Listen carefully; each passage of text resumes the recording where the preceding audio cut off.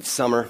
Why not? We thought we'd get a little more upbeat for summer, end out August well before we have to head in back to that thing with the S in front of it.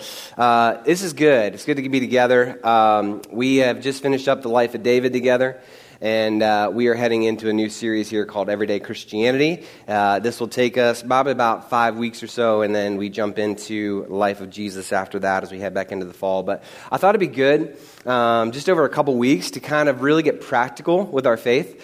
To really dive into what does it mean to be a Christian in every day, not just what we put on a Sunday morning, but how we actually function in the day-to-day life. And so you'll hear more about the series in a little bit, but I think you all know and are aware that we live in a culture where the statistics are saying around 85 million Americans, people who have, of those 85 million people, they say those 85 million have no intention or desire of attending a church service at some point in their life.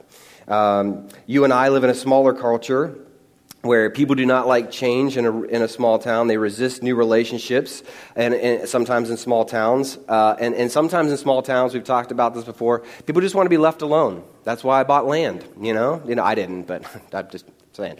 That's why some people buy land, just because they're like, I just want my space. Like, I don't want to be right next to a neighbor. And there's nothing wrong with that. I'm just saying it's part of the culture where we live in. And part of that is that you and I also live in a smaller culture that says what I believe to be fair for me should be accommodated by everybody that I come in contact with. And if you do not accommodate my idea of fairness, you will pay for it.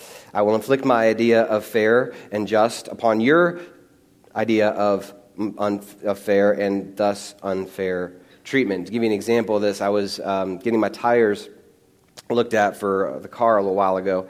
And I went into the shop, and as I'm waiting, one of the employees, a worker there, was explaining to a friend that he was leaving the company, and that he had mentioned he was leaving the company to a coworker. And as they were having the discussion about leaving the company, what started off as kind of just this, casual conversation, even among the two that were in the room. I don't know how the exact conversation went with the coworker, but with the two in the room that he was sharing the story with, the conversation started just normal and natural, and I'm leaving, I'm finding a better opportunity somewhere else, and I'm bringing in a lot of sales to this business, and so therefore I can take that to the other place. Well, somewhere along the way, the coworker didn't like the fact that he felt like he was bragging about that he was going to get more customers to come in, and it started a disagreement.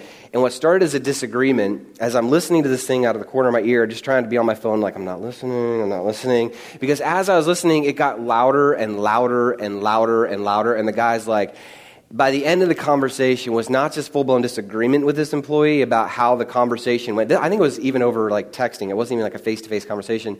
By the end, he said, and I told him that if he has a problem with me, and if he doesn't think I can bring in the kind of revenue that I think is going to bring in the revenue for this company, then he could meet me at my house at midnight, and we'll talk about it in my front yard.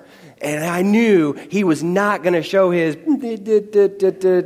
colorful language place in my yard for me to meet him, because he knew that and I was like, oh my word. And it was part of this witnessing the show, because it was amazing. It started off just kind of a small disagreement, but as the unfairness built and built and built, it was kind of this thing that ended with the conclusion of, because he disagrees with me, therefore he will end up in my front yard and we will beat the crap out of each other because we disagree. And I was like, this is amazing. This is amazing to watch. Like, rationality has gone out the window. And I think for many of us, we've seen it in our small town. Like, there's just a lot of anger. Like, if you don't treat me the right way, I don't have to deal with you. And if I don't want to deal with you, I'll blow up at you. And if that doesn't work, I'll talk about you on social media. And if that doesn't work, you can settle this right here in my front yard. Let's go. And I'm like, you have a wedding ring, and you've talked about having kids. Like, how does that work? You know what I mean? Like, hold on, daddy's got to go outside and deal with something. You know what I mean? Like, how does that even... I don't know, but the idea of unfairness was just brought to my mind crystal clear. And I think it's everywhere, but specifically, I feel like there's a lot of that conversation here in this community of just, I will not be treated unfairly. You will not treat me unfairly. And if there's any unfairness, you're going to pay for it. And that's kind of part of culture. We live in a culture that is that. We also live in a culture that is I don't think they're anti-God, but they're anti-truth, right? So they're way too nice to say they're not into God. Hey, do you want to go to church? Sure, I'll be at church, yeah. But they're not really into the thing of the idea of full-blown Jesus is God, full truth. You and I also live in a culture where the truth of Jesus Christ on a certain day can change often. We also live in a culture where any truth on a certain day can change 3 times in an afternoon. We live in a culture that does not believe or value what we do as the disciples of Jesus. And with all this around us, we were told in the Bible by the Apostle Paul in Romans 12:2. We're going to be at a couple different places today. But in Romans 12:2, he says, do not be conformed to this world. We're given a warning by Paul, right? As we live out everyday Christianity, the first thing he says is do not be conformed to this world. We're given a warning. We're not to behave according to the social, acceptable conventions or standards of our neighbors and our world. We're given a warning that we're not to comply with the same standards as those who do not follow Christ. We're given the warning we're not to agree or be similar in form or type or possibly even agree with the culture that we're in. Using this definition from the word conform, it tells us we are to be different, set apart from this world. That's one camp. In everyday Christianity, you also, though, have another camp, right? There's some that would champion this and be like, amen, brother, that's what I'm telling them. I told them I'm not supposed to be in this world, and if they have sin, I'm just going to, and it's just this like, that's kind of like one camp. We're not to be conformed, we're not to be in it. The other camp, that if we follow too far into that realm, if we just say we're not to be conformed, my fear is if you go down that road long enough, you start to get into another camp, and that's the camp of legalism. One that says we can't be in the world. We can't go near the world. We can't touch the world. We can't be in debates with the world. We can't value certain things, right? And we just, set ourselves apart and we don't ever come near the world. One that says that we will not allow our families, our friends, or things we purchase to be of the world. And this was something that started innocently enough, I believe, back in the 70s, beginning with Larry Norman. I don't know if you know the artist, but it started this Christian music movement out of the 70s. And then came the wonderful, beautiful hair bands of the 80s. And then from the 80s came beautiful hair bands of Christian hair bands, right? And then they got in trouble because they wore leotards. And then you got, you were part of the church back then. You heard that, those bands were not right because they're wearing leotards and big hair, which there's probably some truth to that. But ultimately, it became this Christian market, right? That started to become this Christian music industry. And the industry then started to kind of morph into its own thing. And then came Christian movies, which some are okay.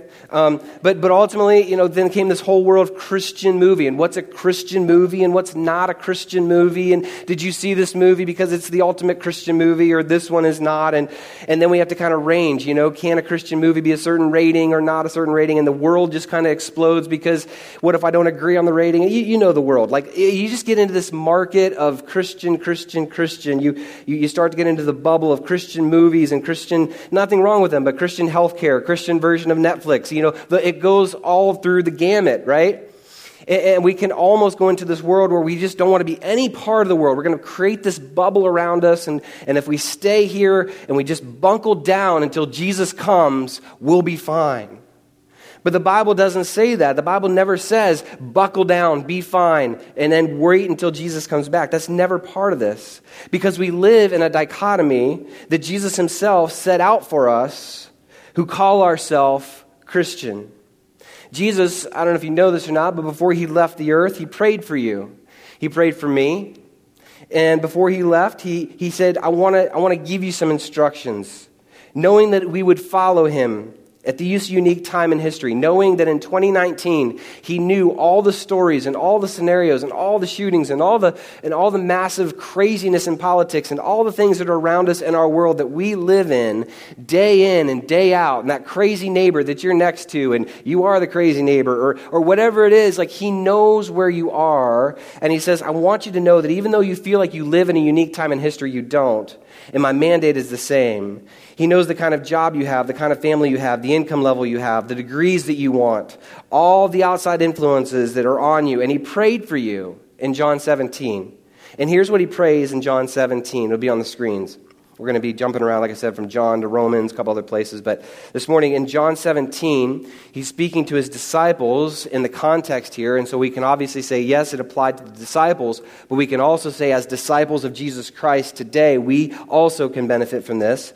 And he says, I have given them your word, talking about the disciples. And I would say, we could say that to ourselves today. He has given us, Christians, his word, the Bible, the very word of God. Now, you can debate whether this is actually the word, the Bible here. I don't think he actually said, here's the Bible, because it wasn't written then.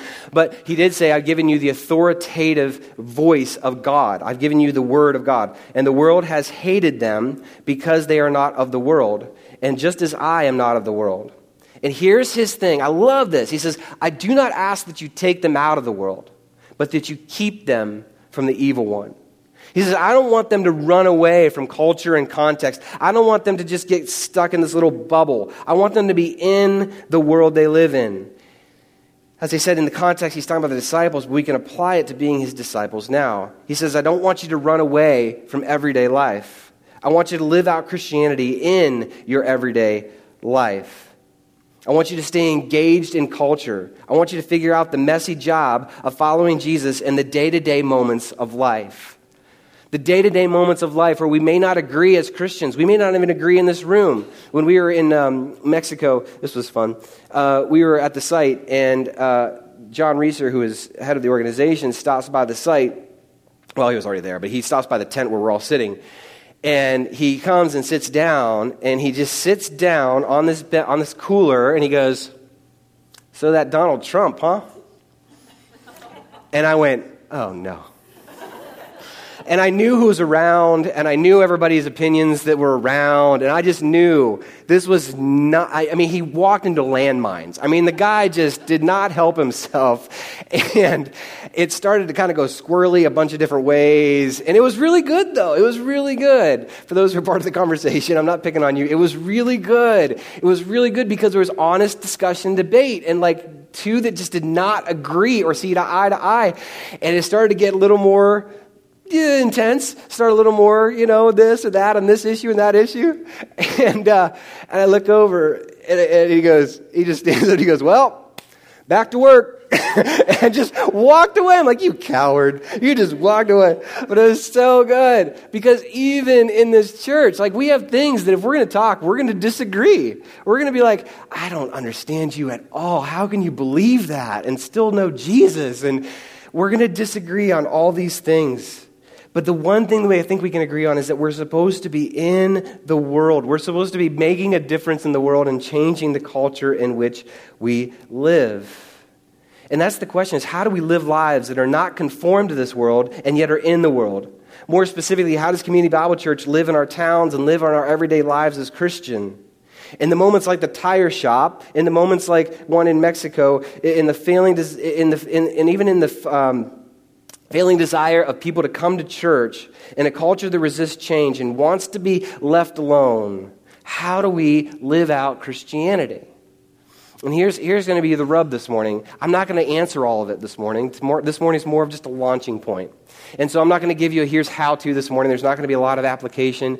But it's just going to be kind of some things to think about as we launch into this series. Because into this series, we're going to look at biblical literacy. Like we live in a time where biblical illiteracy is at a highest rate. I think it's maybe not highest rate, but it's at a very high rate. Not many people know what's actually in the Bible. Even in church world, a lot of people don't know what's in their Bible. And so we need to combat and understand that thing. So we're going to talk a bit about that. We're going to talk about hearing God's voice and how do I make decisions. And we're going to talk about that in everyday life because a lot of us face many decisions in a given week. And we're going to figure out how do I do that in a Christian way. We're going to have a fun week, and it's not really titled yet, but it's going to be on the idea of the blurred line between what's offensive and what's sinful.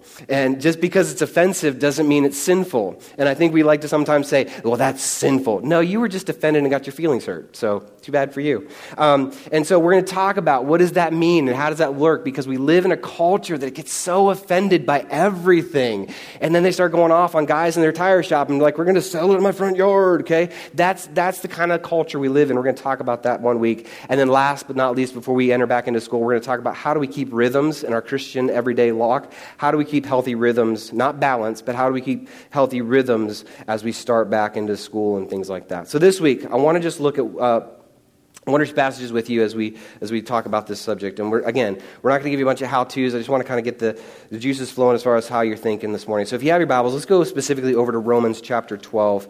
We started there, but let's go there specifically so you can see the context of it as well. But Romans chapter 12, verse 2. He says, do not be conformed to this world. We just talked about that, right? We talk about not being part of that. But then he also adds this other caveat, but be transformed. Okay, so we're not to be like the world. Instead, we are to make a thorough and dramatic change and be different than the world.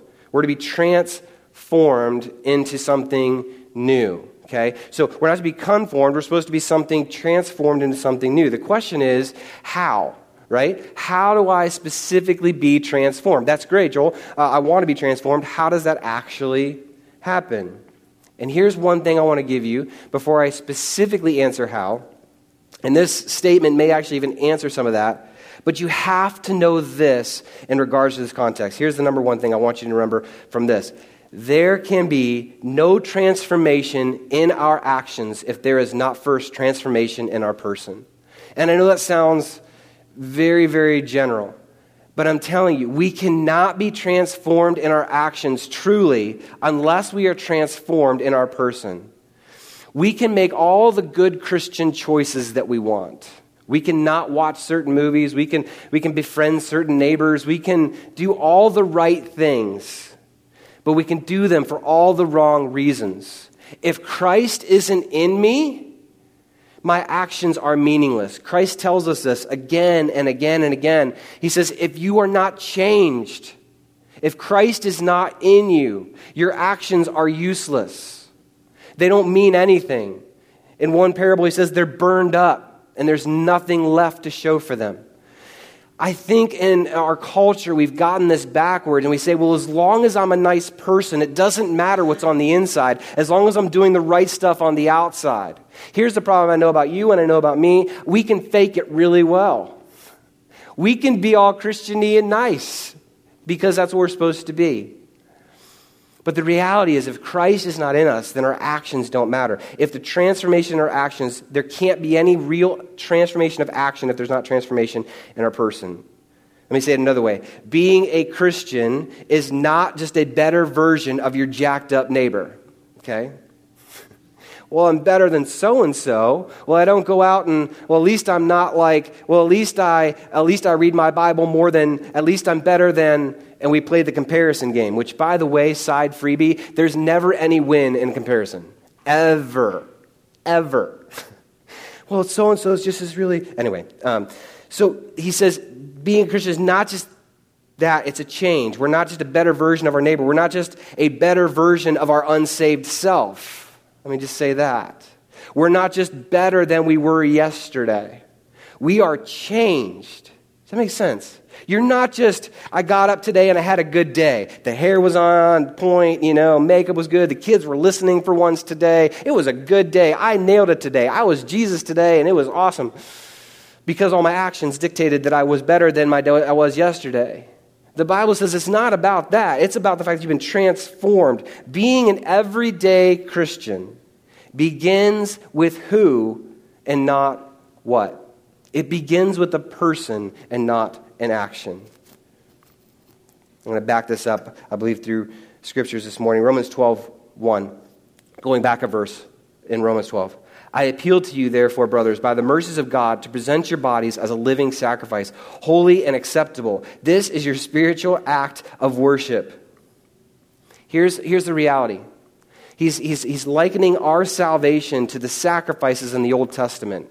Here's a question for you. How many of the sacrifices in the Old Testament, cut, bleeding out, skin, blood everywhere, on the sacrifice, on the altar, how many of the sacrifices actually got up, walked away, and got on with their lives? Whew, that was close, right? No sacrifice ever got back up. It was done. It was dead. It was completely done. There's nothing they could do. He says, I want you, this is crazy, but I want you to put yourself on the altar of God and say, God, I'm putting my life as a sacrifice, which means I got nothing of my own when I'm done with this thing. I can't just get up and walk away, because this is God and saying, I'm putting my whole life into you. Every part of it, the parts I don't like, the parts I don't want, the parts I do like, all of it is going back to you. And he says, as you put yourself on this altar, knowing that you're not getting back up, he says, this is your spiritual act of worship. Singing songs is great. It's not your spiritual act of worship. Your spiritual act of worship is putting yourself fully before Jesus every single day and saying, Jesus, only you can go today. Only you are going to be good today. Only you have what I need for today. My husband's going to disappoint me. My wife's going to disappoint me. My kids are probably going to let me down at some point. My neighbors are going to be the neighbors that they always are. I'm going to probably have enough something at work. I'm probably going to get in a disagreement with my boss. That's always going to happen. But today, the thing I know that's true is you, and you don't change. So I'm putting myself there. He says, if we're going to get transformed, it starts with who and not what. It's Jesus, and that's our transformation. There's a quote that I love that my wife and daughter are going through a book, and this was one of the quotes that came out of it. Jen Wilkin is her name. And she says this about this idea of who versus what. She says, we need to ask, who should I be? Of course, the question, what should I do, and who should I be, are not unrelated. They're close. But the order in which we ask them matters. If we focus on our actions without addressing our hearts, we may end up merely as better behaved lovers of self. Amen. If we don't get Christ, right? If we focus on our actions, if we focus on our actions without addressing our hearts, we may end up merely as better behaved lovers of self. And I don't want that for community. I don't want us just to be better behaved people who get it right. I don't want us to, at the end of the day, be like, man, I nailed it today. I want us at the end of the day to look at ourselves as we do on a daily basis, hopefully, and just say, God, without you, I am a wretch. I am nothing without you. Only Christ in me gets me through everyday Christianity. And so if it's not starting with changing the outside, but asking the question of who, how do I do that? Right? So let's get into a little more practical this morning. And Paul's going to show us how here in just a second. Romans chapter 12, verse 2. Do not be conformed to this world, but be transformed. So what do we do? How do we get this who? By the renewal of your mind, that by the testing you may discern what is the will of God, what is good and acceptable and perfect. Everyday Christianity starts with our minds. It starts with our thinking. One of the pastors of North Point, Andy Stanley, says this: if you think the way you used to think, you will do the things you used to do. He says, he says the same thing. If you always just think about the things, if you don't change the way you think, you're not going to change your actions. But if you think the way you used to think, you're always going to you're always going to do the things you used to do. And he gets this not out of his own wisdom. He gets this out of the Apostle Paul himself, because Paul combines all of what I've just said into one passage in 2 Corinthians chapter 10. In 2 Corinthians chapter 10, verses 3 through 6, this is what Paul says. For though we walk in the flesh, we are not waging war according to the flesh. For the weapons of our warfare are not of the flesh, but have divine power to destroy strongholds. We destroy arguments and every lofty opinion raised against the knowledge of God, and take every thought captive to obey Christ, being ready to punish every disobedience when your obedience is complete. Let me kind of walk through this with you.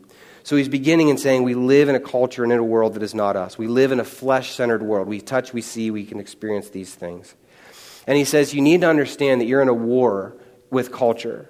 Whether you want to or not, you're going to be in a war with culture, because Jesus was in a war, is in a war with culture. It's just part of it. He says if they hated you, or if they hated me, they're definitely going to hate you. And so we walk in this fleshly kind of thing, and we think that we're waging war against the flesh, but Paul tells us, by the power of Jesus, God's illumination to them of Scripture, for the weapons of our warfare are not of the flesh, but have divine power to destroy strongholds. So there's a war scenario painted here, right?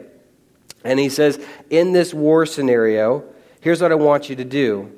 I want you to destroy arguments and every lofty opinion raised against the knowledge of God, and take every thought captive to obey Christ, being ready to punish every disobedience when your obedience is complete. And he says, I want this to happen in your mind, not just in your actions. I want you to change the way you think. And he uses 3 different military tactics, and he says, I want you to do these things in order to live everyday Christian lives. I want you to destroy the defensive strongholds. He says, I want you to destroy arguments and lofty opinion raised against the knowledge of God. I want you to destroy them. I want you to take them out. And so you think of a battle scene, you think of these bunkers that are kind of like laid in front of you, one after the other, and you realize as you look at these bunkers visually, one after the other, you realize, oh my gosh, this is a really strong stronghold. Like, I don't know how I'm going to get past this, because you can see on the other end, like if we just defeat 1, 2, 3, 4, 5, if we keep pushing these things out of the way, eventually we're going to make military strategy, and we're going to actually do this right. We're going to get to the point where we're actually winning the battle, but we have to start each stronghold. For us, the strongholds come in our minds, right? These things that we always think, these things that we always accept. Well, I'll always be this way. Well, it's just that. Or well, and we throw a lot of these kind of thoughts into our head that are not Christ-like. And he says, the first thing I want you to do is to destroy those arguments and lofty opinions raised against the knowledge of God himself. I want you to take out each bunker along the way. And as you take them out, make sure you're moving forward and not just regressing back. So let me give you an example practically for this as we're making sense of it. So let's say, for instance, you always struggle with a certain mindset, right? And I don't know what that is. But for the sake of the argument, I'll talk to most guys in the room, and I think most guys in the room would say, man, if this thing of lust would just get out of my brain, it would be fantastic, right? If I could just make some headway with it, it would be great. And so what often happens is in that battle, which is an everyday battle, it starts to become this thing where it just gets so big and so astronomical that we don't know what to do. And so we do the best that we can. We get an accountability partner. We start reading the Bible. We start doing the right things because that's what we're told to do. And we start taking out a defensive stronghold here and here. But here's what I know about you and I know about me in these battles. You're going to have victories and you're going to have defeats. That's just the way it is. And as you have these defeats, what I don't want us to think is, man, I'm making these headways. Let's say you've done really well and you're making progress in your thoughts and behaviors and all these things are starting to click and you're starting to become more Christ-like, and you've taken out maybe 5 or 6 bunkers along the way, right?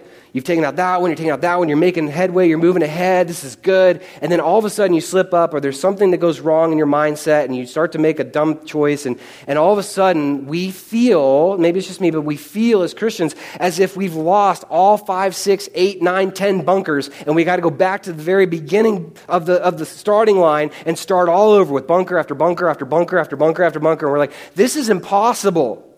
If the church wants me to live this way, this is ridiculous. I can't. It's hard, and I can't really do this.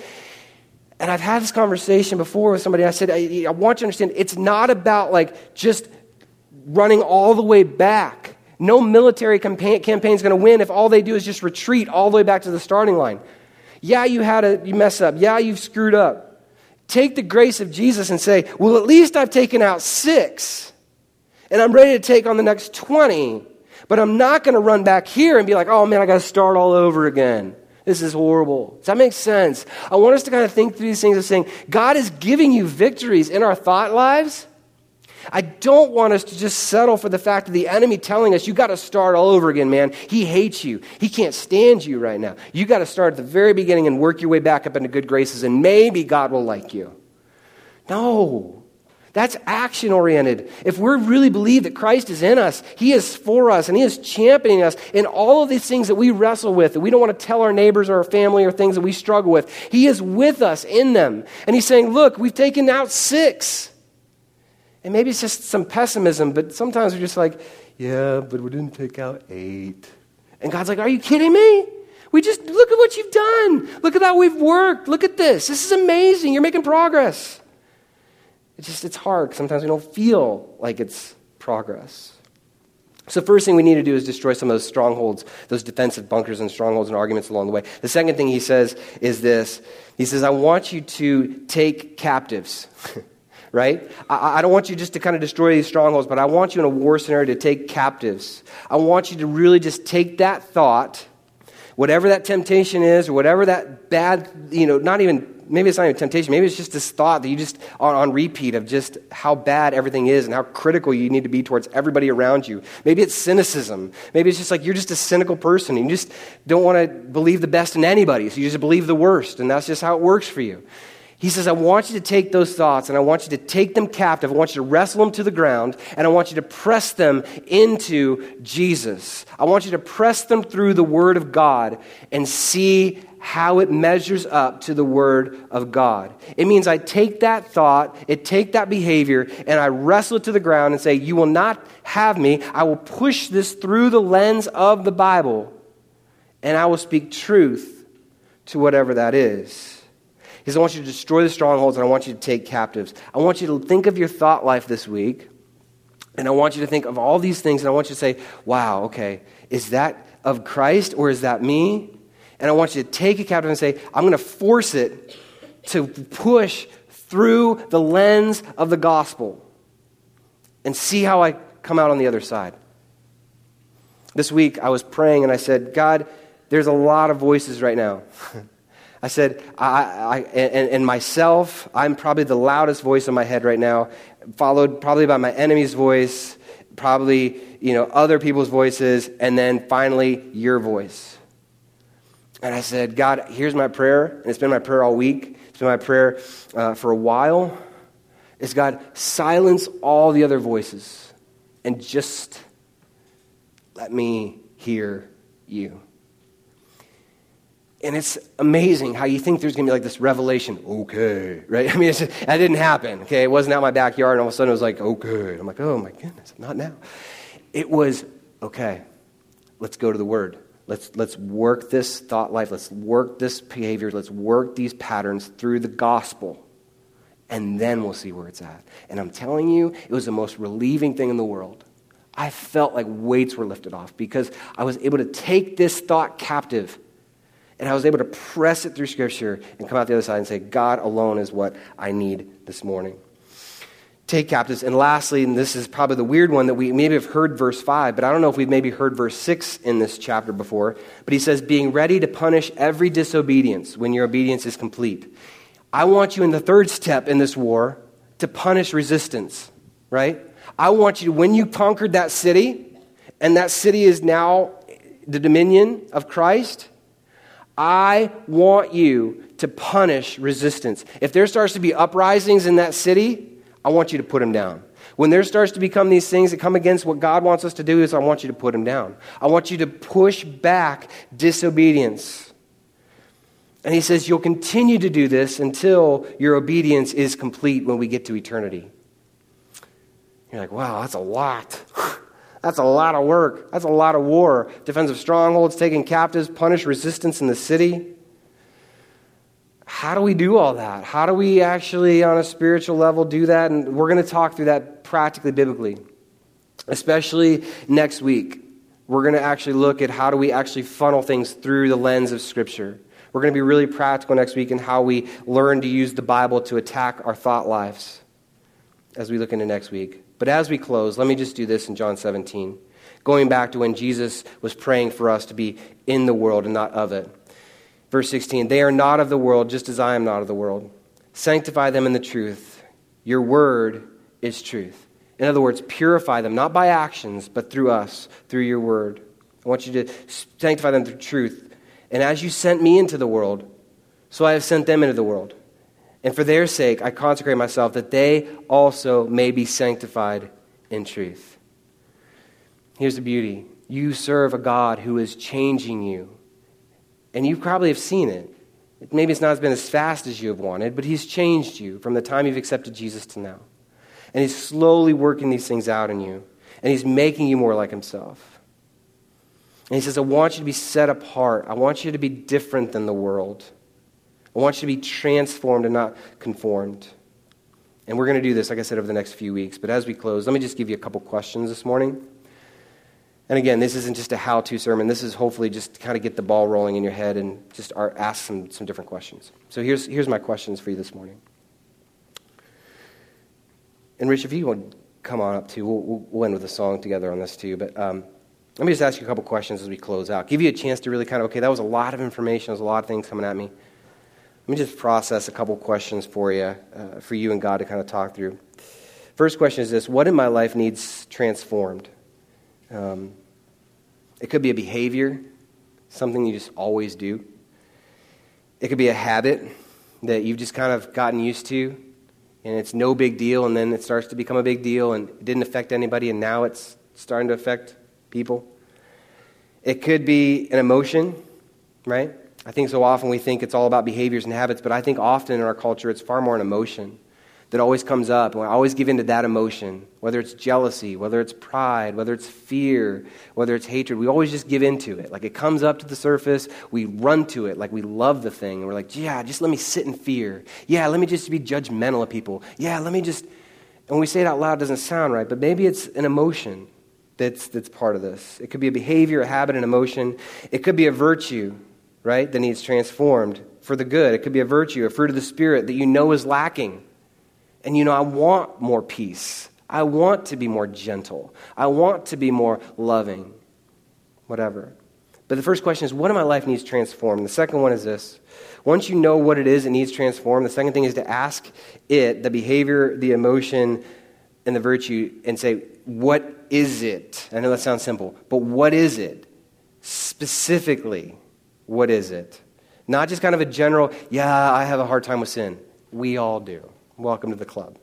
I'm talking about wrestling that thing to the ground and naming it and saying, I always struggle here, and I don't know how to get out of it. It's just ridiculous how often I give in to whatever, and you can put that in. But be specific. Is it specific?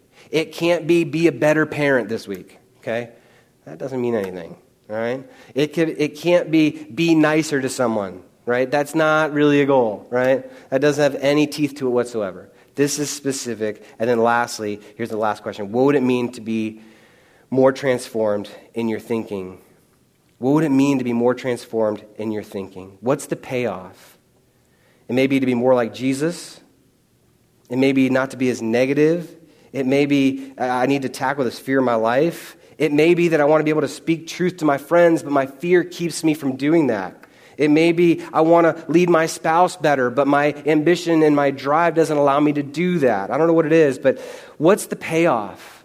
If this mindset changes, then what? If I could get free from it, then what?